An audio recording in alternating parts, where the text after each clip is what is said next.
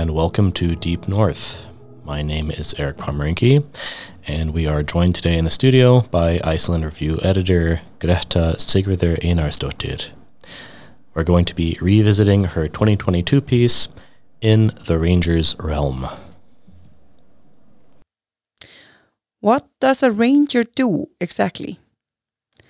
According to the tan and charmingly scruffy specimen sitting opposite me at the cafe in the city center, just back from the mountains, the title is self-explanatory. It's a job in environment protection. That's what the Icelandic word for ranger, landvörður, means. We're protecting the land, we're its guardians. Rangers safeguard Iceland's fragile nature and the people who visit its remote fishing villages, tourist attractions, and mountainous wilderness. While their quotidian duties involve picking up trash, maintaining trails, and having a sharp word or two with travelers who stray off them, a ranger's work is so much more. They have to be prepared for every eventuality and able to respond to all situations that arise far from the city limits. These are the people who take it upon themselves to ensure Iceland's virtually untouched nature stays that way. The road less traveled, the Westfjords. Dagur Jónsson drives a white pickup emblazoned with the Environment Agency's logo. It's probably the least practical color for a ranger's vehicle, but at the end of the day, any color would end up covered in a thick brown layer of dust and mud from the winding roads of the Westfjords. We climb into the pickup to find out what a ranger does in a day.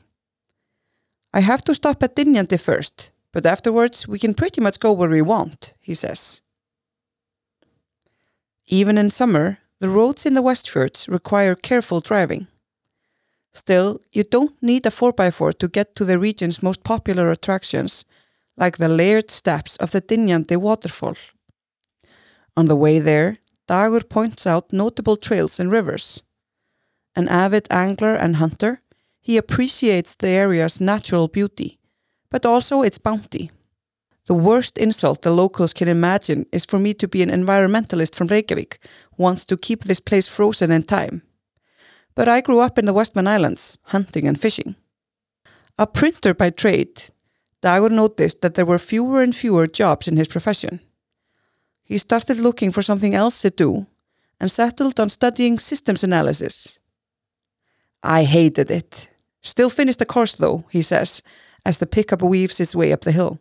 He'd always been an outdoorsy type. He spent decades with his local search and rescue squad, besides hiking, biking, fishing and hunting every summer. Faced with the prospect of looking for a job in a field he actively disliked, it was a major relief when he ran into an old friend who suggested he become a ranger instead. I applied to work at Látrabjarg, and here I am, 4 years later. Rangers' official duties include taking care of facilities, picking up trash at the most visited destinations, and guiding travelers on scheduled hikes. That's only a fraction of what they do, however. A lot of their time is spent dealing with whatever situations may arise on location, such as making sure people aren't endangering themselves or the environment. The picturesque Dynjandi waterfall is a favorite for travel photoshoots, and many visitors cross the ropes intended to protect the delicate flora.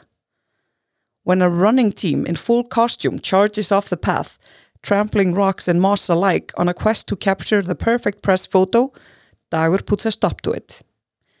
They all say the same thing, he laments as he returns, the runners looking suitably chastened. They say it's just so beautiful, as if that's a reason to damage it. Not far from Dynjandi, Dagur mentions, there's a ravine filled with fossils and a couple of other waterfalls that all get understandably less attention because of their proximity to the steps of gushing water that make for the perfect photo. Dynjandi isn't even really a waterfall, Dagur chimes in. It's just a stream flowing down a hill. When asked if he has a favorite location in his territory, Dagur thinks for a while. It's got to be Látrabjarg. Growing up in the Westman Islands, he learned to descend bird cliffs to collect eggs at a young age. He does so regularly with his search and rescue squad on the Reykjanes Peninsula, but descending the Látrabjarg cliff is a whole other animal. I ask if we could go there, but Dagur rejects the idea. Maybe if you had mentioned it yesterday, it's too far to go there today. My hopes of a trip to the cliff are dashed. Dagur returns to his duties, plucking cigarette butts from the path along the waterfall. The nicotine pouches are everywhere. I wander off for a bit while the photographer documents the waterfall, the din drowning out the shrieks of the seabirds that populate every cliff and fjord of the region. A light breeze stirs up the fresh scent of ling. The pink buds have yet to mature into bilberries, so I reach down to pluck a few leaves of mountain sorrel instead. As I savor their tart freshness, Dagur returns, the path now cleared of all foreign objects. We share the view over Arnarfjörður in comfortable silence. It doesn't get much better than this, Dagur finally says. A short moment later, he glances over at me. So you really want to see the cliff? A couple of hours and about 125 kilometers later, the white pickup has become a deep shade of brown. The road is not particularly rocky, but it zigzags up and down the sides of the Westfjord steep and flat-topped mountains in the most unusual ways. There is limited lowland between the mountains and the sea, and most of it is taken up by pale yellow beaches, the impossibly clear water lapping at the rocks that hold up the road. Dagur isn't a local here, but as he spouts anecdotes about the people inhabiting the farms along the way, he could have fooled me. The anecdotes and the farms are fewer and fewer as we approach the cliff. We're almost there when the fog starts to settle in. I exchanged worried glances with the photographer, both of us silently hoping that we haven't driven all this way only to have the view obscured. But just before we arrive, the air clears, and the immense magnitude of Látrabjarg spreads before our eyes. Everyone wants to see the puffins, Dagur exclaims as we pass a few of the comical black and white birds calmly perched on the cliff's edge, not in the least perturbed by us strolling right by them. These ones are pretty old, Dagur notes. I ask him how he knows, and he sighs. Oh, you can tell by the beak. He rattles off the names of the various seabirds that make their home on the 400-meter-high cliff, facing an extraordinary amount of horizon. Then he halts suddenly, looking up towards land. Did you hear the fox? I did not, and probably wouldn't have known if I had. We listen for a while until it starts calling again. That's a female fox. You can tell by the way they shriek, Dagur explains patiently. At Látrabjarg, one of Dagur's recurring tasks is talking courage into tourists who've managed to drive out to see the cliff, but have to be coaxed into driving back up the steep, winding dirt road. A part of a ranger's duties is keeping the people visiting their territory safe. The Látrabjarg cliff is steep, and the path along the edge has no barriers between visitors and a drop of up to 400 meters. In light of recent news coverage about tourist safety in Iceland, I ask about accidents. Oh, there hasn't been a fatality here since, 2014? The hotspot, the south coast. It's a few days later, and we're leaving the city again, this time for the south coast. There's a little more traffic here. Most travelers who venture out of Reykjavik hit the waterfall-dotted south. We're meeting our next ranger by the lighthouse on Dyrhólaey. A means island, but Dyrhólaey is no longer surrounded by water. A lighthouse towers over the surrounding flatness, a bright contrast to the sandy black beaches. The promontory's cliffs are a lot lower than Látrabjarg, but they're nevertheless home to a plethora of puffins. It's the only bird they want to see, Guðrún Úlfarsdóttir tells me. The tourists arriving in Dyrhólaey in droves are a different breed to the adventurers and hikers in the Westfjords. I think the people coming here are the ones who prefer a little more comfort in their travels, she says delicately. While Dagur racks up the mileage on his pickup, Guðrún's territory is limited to the hills of Dyrhólaey and the nearby Skógafoss waterfall. It's a much visited area, and the rangers on duty must ensure it's safe and enjoyable.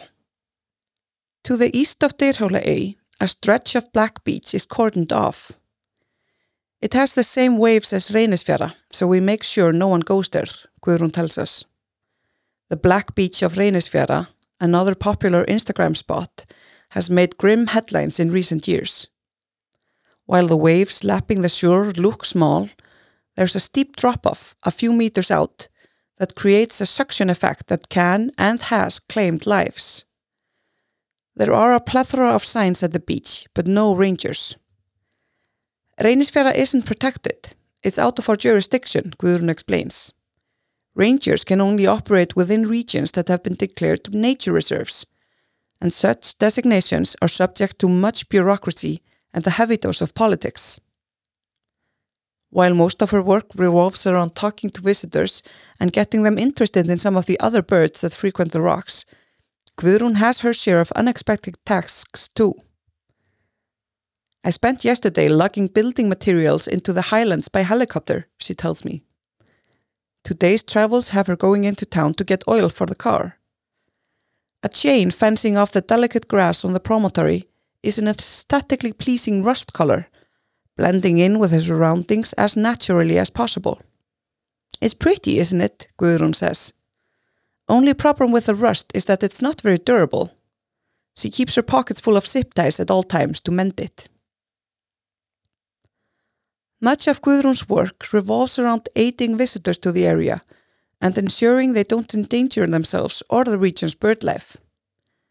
During the nesting season in spring, we close off the area at night. It takes a while to make sure no one is up there and divert traffic from there. Much like Dynjandi or the Látrabjarg Cliff, Dyrhólaey is perfect for photography. We get a lot of bridal shoots here, Guðrún says.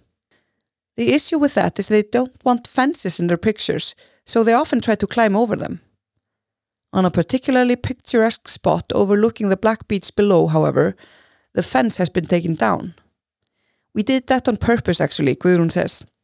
It's much safer for people to stand on the edge here than if they try it a little further. The drop here is only 2 meters or so, not 20. Conditions change over time, making it even more challenging to keep visitors safe. On Dyrhólaey, there is an older path closer to the cliff's edge. We're trying to get the old path grown over, Guðrún explains. The cliff's edges are deceptively fragile. It's only been a few years since a couple died a little further down the beach, the cliff crumbling underneath them as they ventured off the path and one step too close to the edge. Dyrhólaey is a popular destination all year round, and there's a ranger here even in winter. This is Guðrún's summer job. She's studying geography at the University of Iceland. Before she started the course, she was studying computer science. I like the coding part, she tells me. The people, the culture, and the prospective jobs were less interesting to me. Mountain Man, the Highland. Guðmundur Björnsson just got back from the Central Highland. He works there for 2 weeks at a time. The internet is patchy and the phone signal is weak. Guðmundur spends his days mostly with hikers, hut caretakers, search and rescue volunteers, and other rangers. He prefers it that way. I used to work as a chef, Guðmundur tells me. He remembers the exact moment when he had had enough of fine restaurants and exclusive countryside lodges. I was working as a chef in a fishing lodge when these guides came in.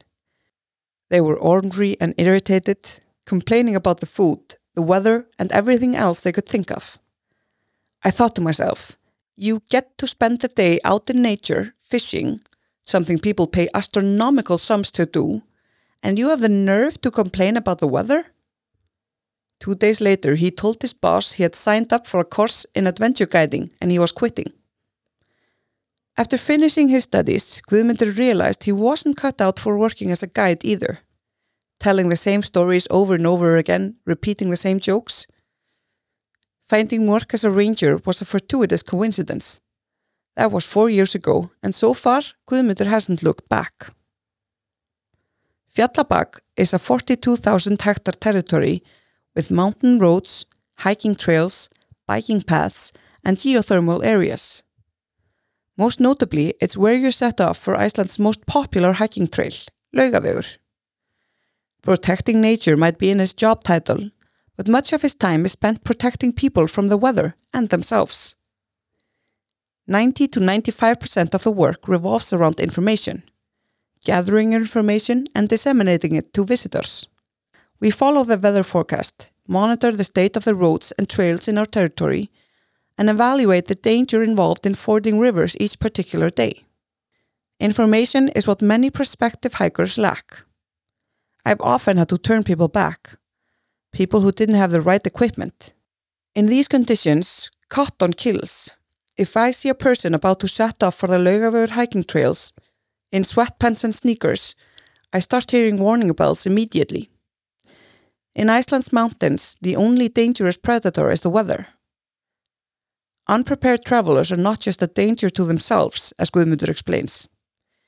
If you put yourself in danger, it means that others will likely have to endanger themselves to rescue you. In the nature reserve, there are no farmers or local inhabitants. It's just Guðmundur, another ranger on 2 on shift, the mountain hut caretakers, the people who run the last stop grocery store, and the search and rescue volunteers stationed there for a week at a time. These are the handful of people tasked with keeping visitors safe. We're a tight-knit group. We have to be. We have no one else to rely on. There's a lot to do and not a lot of people to do it. We have to hike the trails, mark them, maintain the paths. We hike 5 kilometers one day just to put up a closed sign so other people don't go there. We need to get that information, that little sign, out into the snow or the patch of ground where it serves its purpose. It's physical work, but I love it.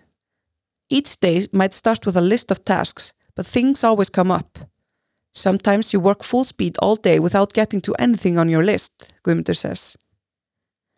Much of the work is shaped by the remoteness and the dearth of people. You often need to improvise with the resources you have on hand.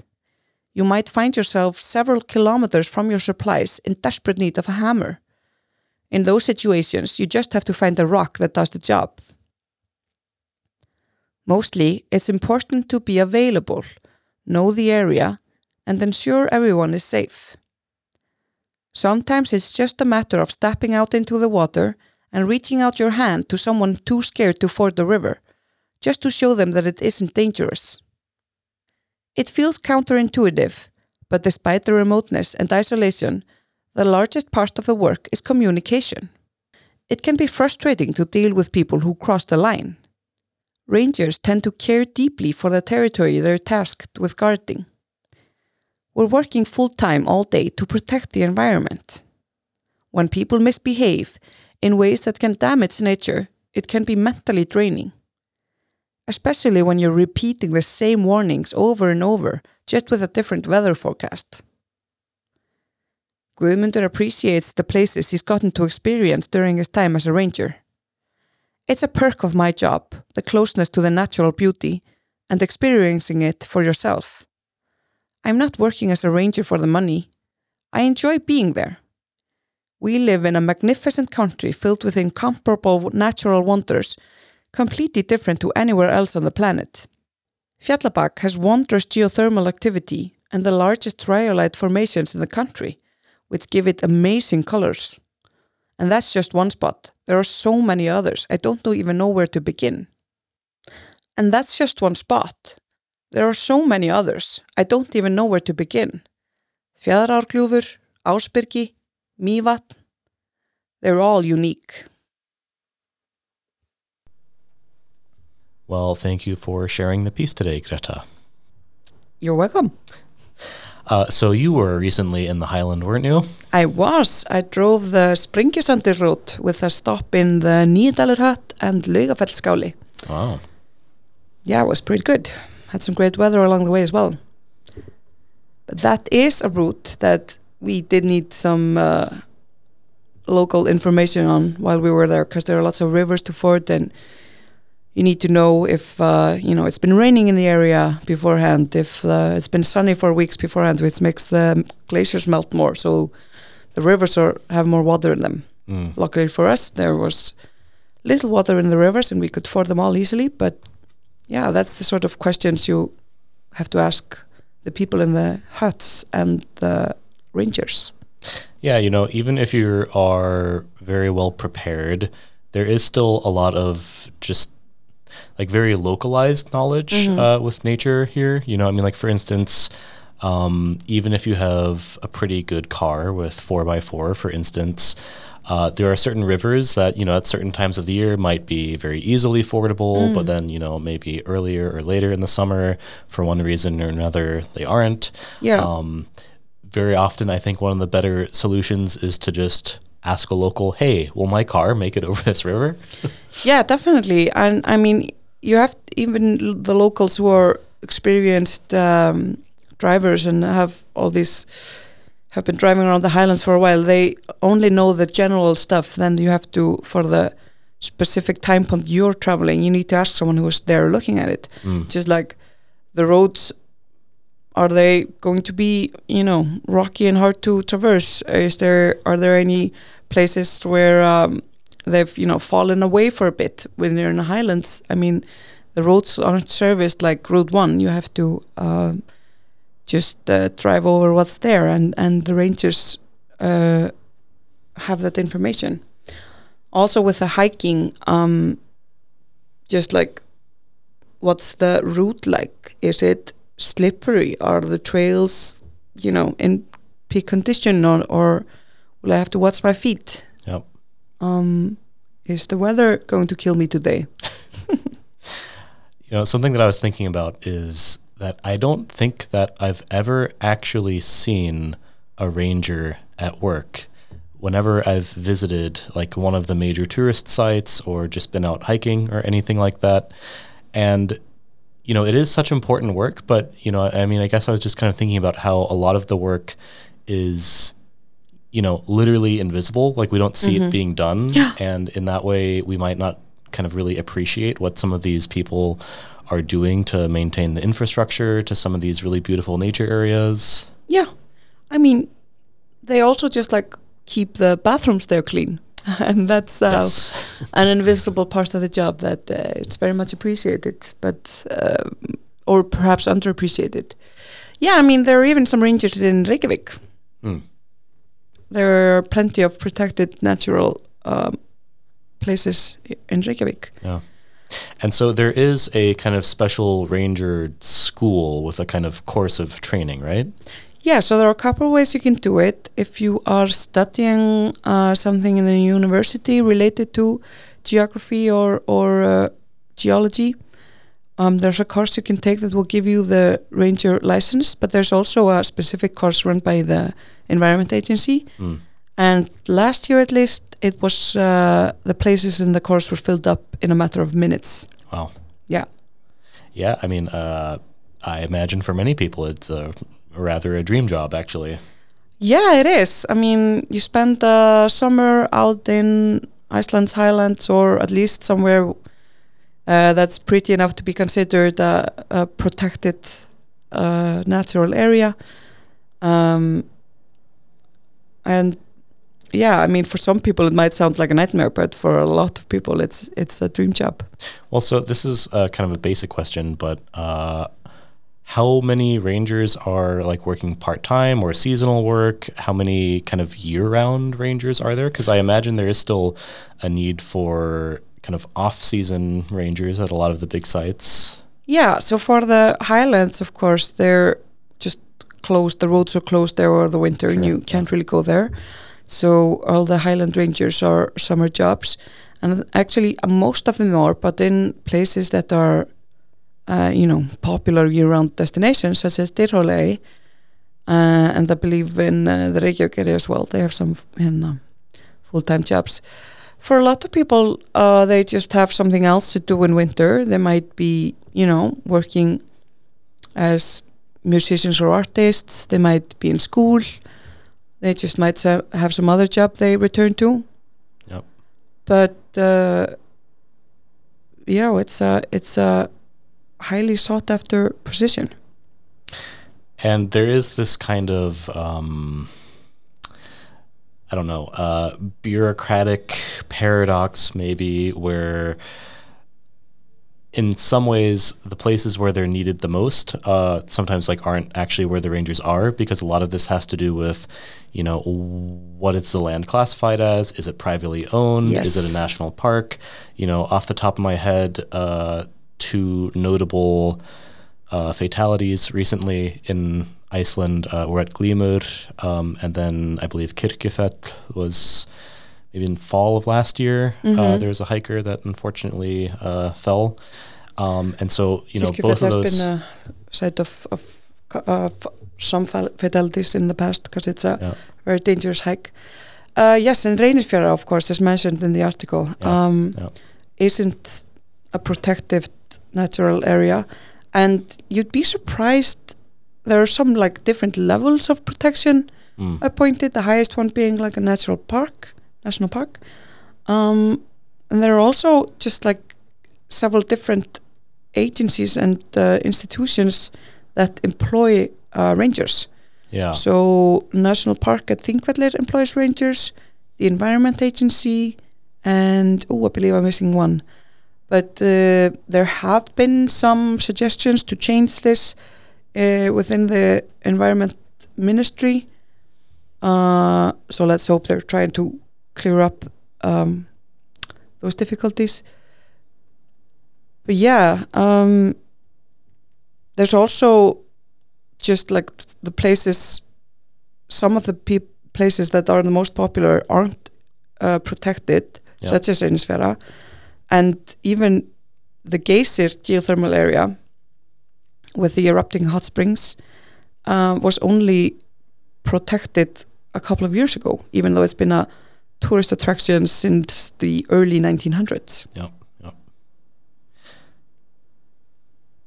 And that does present some difficulties for rangers. Of course, they have a very large territory, many of them, so it's not like they can be everywhere at once, you know, making sure no one is, you know, driving off the road or doing anything they shouldn't be. But, you know, they keep an eye on things. They make sure people have the necessary information.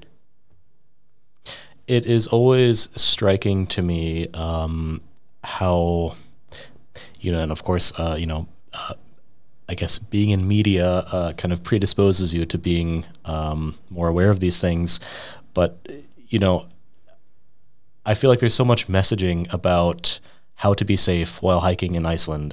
And I feel like whenever I'm out in the countryside on a hike or backpacking or camping, I'm always struck by how unprepared many people choose to be. I mean, like, for instance, last summer I was doing Fimmvörðuháls, which is only a one-day hike, but it's pretty intense, and it goes over some pretty rugged terrain, and, you know, there's some pretty steep drops, and I mean, it's definitely the kind of thing that you want good boots and just like all the gear for.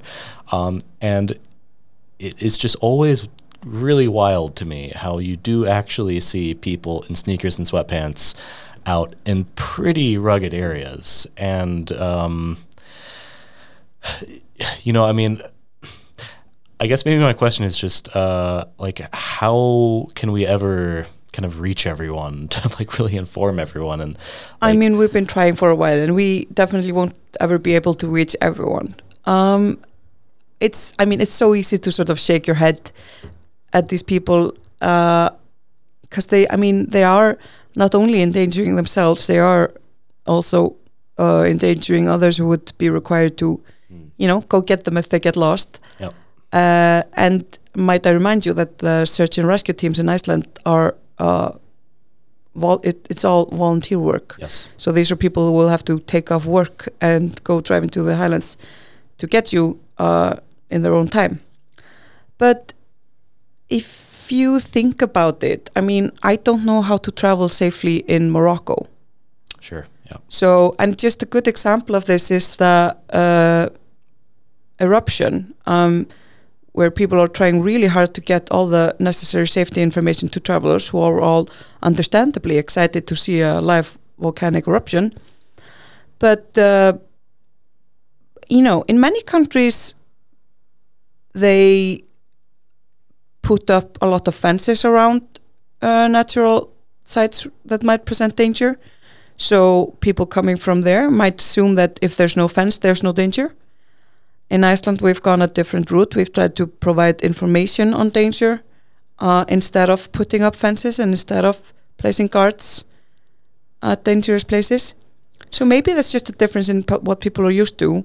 But also it's just I am well aware that weather might be dangerous and you might die from exposure if you're out in the cold. And I'm well aware that traveling over mountains is dangerous and fording rivers. And I've known, it's when I learned to drive, they mention, how to drive over rivers as well. But if you're learning to drive in, some city in Europe, I don't know if they teach you that necessarily. And also, certainly not. Another example from the eruption, because that has caused some brush fires as well. And the smoke has it's hard to breathe around that area when there's plenty of brush fires. But that's something, that I'm not really aware. Like, I know that smoke is dangerous, but, wildfire smoke isn't a danger that I have been made aware of continuously throughout my childhood. Yep. Such as our coworker who grew up in Canada, who was very aware of the danger that wildfire smoke posed. Yeah, I mean, when I think about some of the large American parks like Yellowstone and Yosemite, I guess just one of the first things that comes to mind is how American culture can be very litigious. A lot of, what look like frivolous lawsuits to the outside world. And so, in one way, I think that a lot of this safety culture comes from that. But, also just at a very practical level, there is, if there isn't so much a culture of kind of putting fences around everything in Iceland, it's also just because with a much smaller population, fewer resources, fewer people to do the work of these things. Yeah, and think about all the fences we'd have to put up. Yeah, just necessarily people have to kind of rely on themselves a little bit more, and you have to kind of trust that people will have common sense. Certainly this is kind of relevant with the recent eruption. Just having kind of seen some people commenting publicly that they were a little bit surprised that Iceland wasn't more prepared for this. And then, of course, the question is, what more can one really do to be prepared? Yeah, there's also, sure, you can expect a volcanic eruption every now and then. You can also expect, winter storms, flash floods, landslides. There's so much stuff to be prepared for, which is why why the police have a special department dedicated to the Department of Civil Protection is mostly dedicated to natural disaster preparedness. And, you learn from every event that comes up, but you can't be prepared for anything at all times always. There isn't enough people in Iceland to do so. So to kind of close out on, this is a little bit of a joke, but also not really. Because, something that I always think about is how a lot of these really major tourist sites, you do unfortunately see people disrespecting fences and boundaries and, trampling areas that they shouldn't be trampling. And, with social media, I think that very often we all kind of want the same picture. We kind of have an expectation of what this place is supposed to look like. And it's not so much about, at least from my perspective, it's very often not about kind of having like an individual experience of this place, but of kind of recreating something that we've seen before. And so I think a possible solution to keep people within the fence is have just like photo kiosks, like in like an amusement park, you can get your picture taken on a roller coaster. And I think that we need to reintroduce these. So you can go to Dyrhólaey or Loftaborg, and you can just stand in a little box, and you can get your Instagram picture and leave nature alone. That's a great idea. I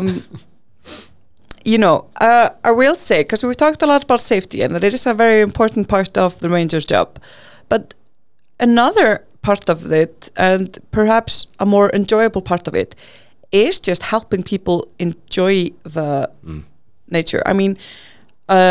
when we were traveling with Dagur around Lauterbjerg, he kept pointing out, different birds. He told us that which I didn't know, that you could tell how old the puffins were from their beak. Yeah. He told us, how he can differentiate the female and male fox calls. Told us about different trails, different interesting parts that weren't visible from the main route. And in Dyrhólaey, since we mentioned the Instagram spot, they aren't trying to stop you from getting a great Instagram post. They are just trying to keep you safe while they do so. Like Guðrún mentioned, they have a spot where you can take down the fence and you can take a safe and great Instagram picture with a perfect place for a kiosk maybe. But they're trying to make the area and the trip as joyful for visitors as they can.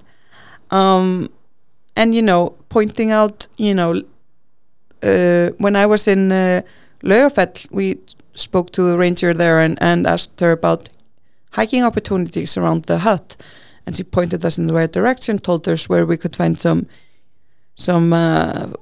pretty flowers and a small hot spring that we can dip our toes in after our hike, and they're there to make your trip better as well. Yep. To let you know, give you a little bit of insight. That's what every tourist wants, right? The local insight.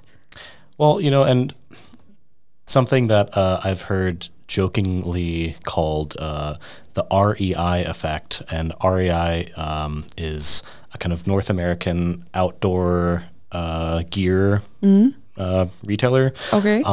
And so the kind of explosion of some of these stores that sell outdoor gear in like the kind of late 90s, early 2000s, like really opened up nature for a large section of people that just wouldn't really have had access to these things. Right. And I think that sometimes we forget how recent some things that we kind of take for granted are. I mean, just like Gore-Tex in rain and like windbreaker jackets and stuff like that. I mean, up until the 90s and early 2000s, a lot of these things were really kind of like for professional mountaineers and like National Geographic type explorers and stuff. And it's really just been in the last 20, 30 years where like a certain kind of cheap, easily available kind of relatively high quality gear has really kind of become available to a kind of mass audience.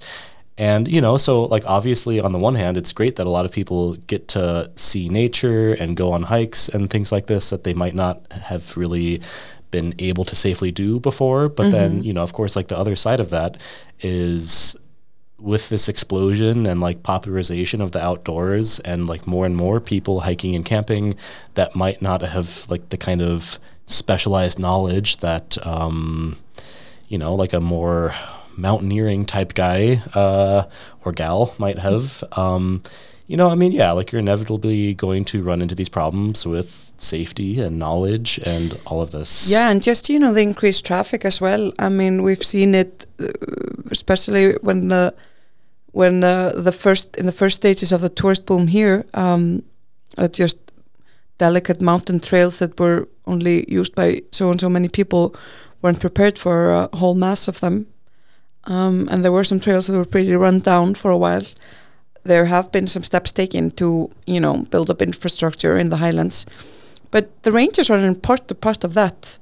Like Guðmundur mentioned when I was writing the article, I mean, landvörður quite literally means guardian of the land. Like that is their job. And the thing about, when you're standing in the central highland, there's glacier on your left, glacier on the right, and a vast stretch of grey sand everywhere. You can, as far as you can see, it looks like you can do pretty much whatever because there's no one there. But actually, the nature is very fragile. Yep. I mean, just imagine how much work it is for one flower to bloom in this temperature and these winter conditions. And also just the sand and the rocks and the lava fields are very fragile as well, and they don't handle the stress of so much traffic. So that's another reason the rangers are there. You know, if they see someone off-roading, they will stop that immediately, and if they see tracks left by someone who's driven off the road, they will, you know, do their best to fix it. You know, they will introduce vegetation to old paths that are not in use anymore. They will, you know, mend fences. They will fix bridges. They will do whatever they can to make sure that people stay in the trails and don't damage the nature around them. It's a multifaceted job. Certainly. Yeah. Well, so to kind of close out on, if we're kind of taking the place of the landverðir here, what are your kind of top tips for staying safe and enjoying yourself in the Highland? Consult safetravel.is, consult rangers, the weather forecast, and not just like a week before you go, not just the day before you go, but continuously over the course of your trip. Make sure you have the correct car if you're driving by car, and the, you know, boots and outdoor gear if you're hiking. The weather can and will change like 4 times over the course of a day at least. Yes. But also, just do your best to sort of learn from the people there. You know, ask questions about the flora and the fauna. Ask about the birds, and depending on the season, if you're in early season, you will see, you know, chicks or fledglings learn to fly. If you're in late spring, you will see, you know, berries and mushrooms and stuff. And you know, try to. It's so much more enjoyable if you know what you're looking at and sort of what's around you. Well, I think that's a great note to end on, and thank you again for sharing the piece. Thank you. Deep North is the official podcast of Iceland Review, the oldest continuously running English language publication on Iceland, covering community, nature, and culture. If you enjoyed listening, please consider subscribing to Iceland Review at our website.